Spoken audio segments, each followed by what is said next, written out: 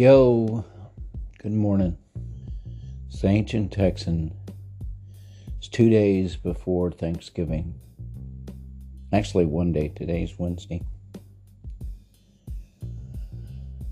I don't really have much of a plan for this podcast, but I do have some emotion.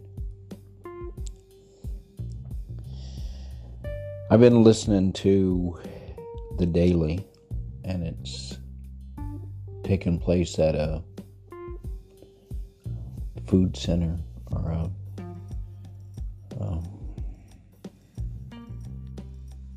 at a food pantry, and a lot of people lining up since 4 a.m. in the morning to get limited spots. And they go through, and Daily is talking to the people about, what's their story, how did they get there? And the simple answer is, for most, is they've lost their job from COVID, or they have elderly parents at home that they don't want to get infected, and they quit their job. But most of them lost their job or their business closed. Some of them are immigrants with no means of getting,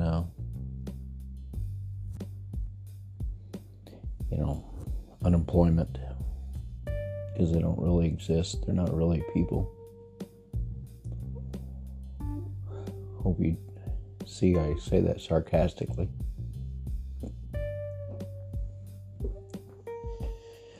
And I'm thinking about Thanksgiving in my family. We normally have my stepdaughter,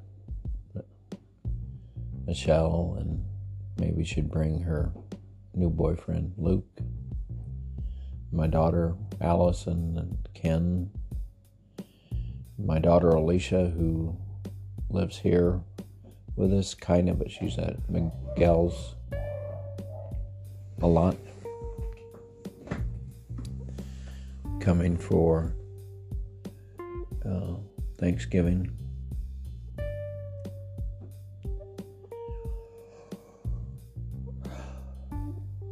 But they're all going to stay. Nobody's coming.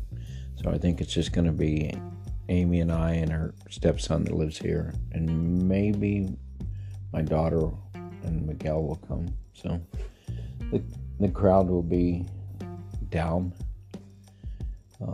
Each of them staying at their own house and apartment, trying to keep from being indoor. And if Alicia comes and Miguel, they'll probably eat in a different room, and we'll kind of try to stay socially distanced from each other. Probably won't do a great job with that, but we'll try. Besides, Alicia and Miguel are kind of like a unit, and Alicia lives here, so we're probably getting, we're trusting Miguel to try to be safe.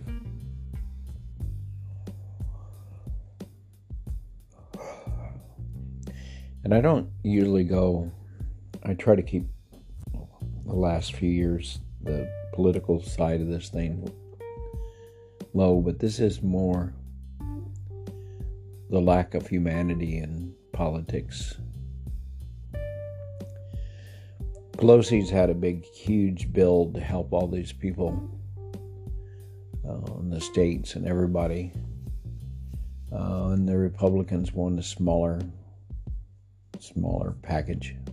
They've suddenly got conservative after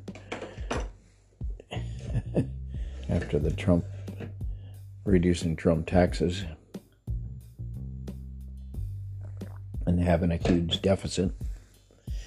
So, but whatever, I'm not really wanting to take sides on that, because I think there's something much more important. Pelosi could easily break her bill into sections, and I expect a lot in that bill has nothing to do with COVID and just putting stuff in there that Democrats want that Republicans don't want, and that's kind of a way to do it. But they could easily break it into at least three piles: what the Republicans agree with, what they don't agree with, and special interest pile, whatever you want to call that. The Republicans could do the same. They could negotiate. They could split their into things that they know that Democrats will agree with and things they won't agree with, and get rid of it in a special interest pile. And then they could sit down and take the parts they agree with and get those passed and bring help to those people that are out on the food lines. Bring help to the hospitals that are overwhelmed. Maybe make sure more testing's available, quicker tests. Make sure all the basics are covered, like ventilators and stuff. But they don't. It's about the art of compromise. But it's about the principle of compromising. People disagree with you.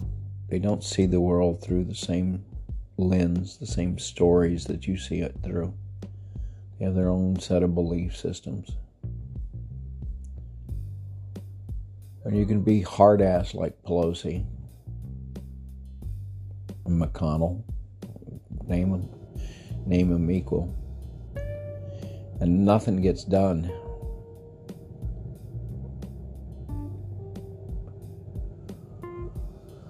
Or you can set aside your egotistical,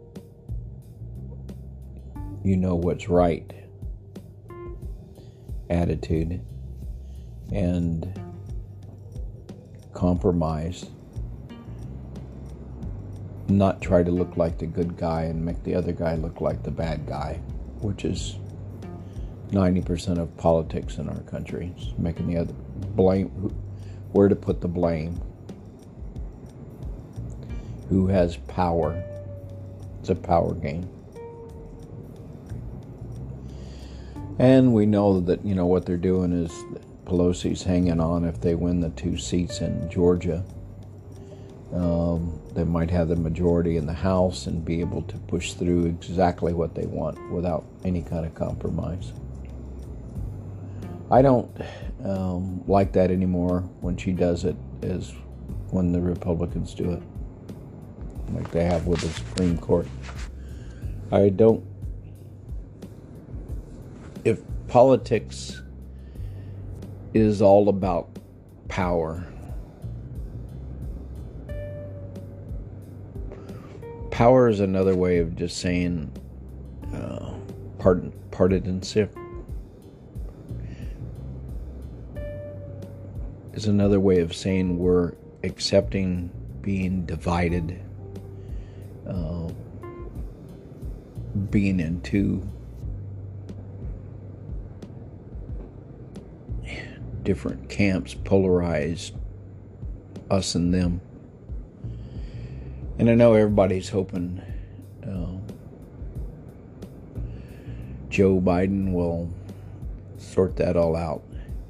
But I think it runs a lot deeper than Joe Biden. I'll take him at his word that he wants to bring the two sides together, and he certainly talks a better game than anybody else.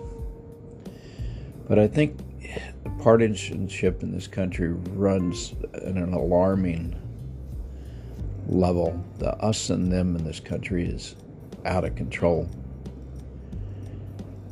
And I know Trump played into that, but Trump didn't create that partisanship, that us and them mentality. That's been growing a long time, and I don't really know. I'm not all that wise to figure out why. But I know you start breaking that down by having win-win situation where people compromise and get something done together. Sometimes getting something done together is at least as important as what you're getting done. And I see the pandemic and people hurting right now. And getting something done is important. But getting something done together is even more important. And not to get a win for the Democrats because they're now in power, or not to get a win for the Republicans of not doing something that Pelosi wants done. Mitch and Pelosi can know how to do it. It's politically advantageous not to do it and make the other guy look bad. And we as Americans set that climate up, you and me. The news, the media, what we say, how we treat each other, all sets up the environment that just spreads from us to them. So each of us have to kind of think about the people that are hungry this weekend, this Thanksgiving holiday,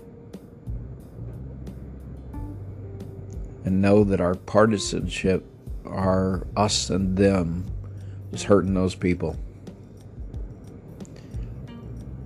And it's hurting the frontline workers in the hospitals. It's hurting a lot of people, this us and them attitude. So I think it's on each of us to watch our language and the words we pick and get rid of the blame, because blame hurts us all. Oh, this is probably not that wise of a podcast, but it sure seems important to me.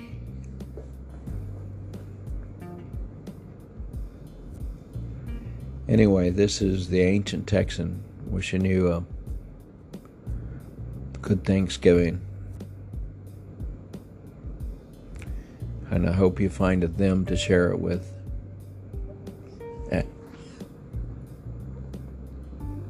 Namaste.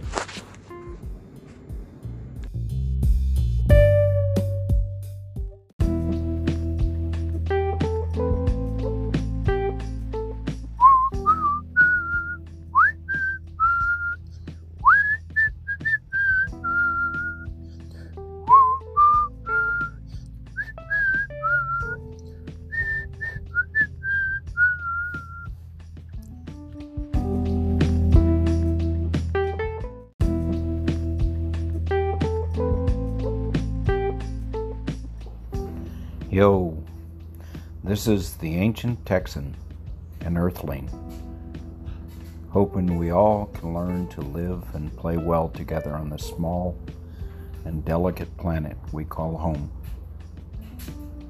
May we all honor the sacred in our fellow inhabitants. Namaste.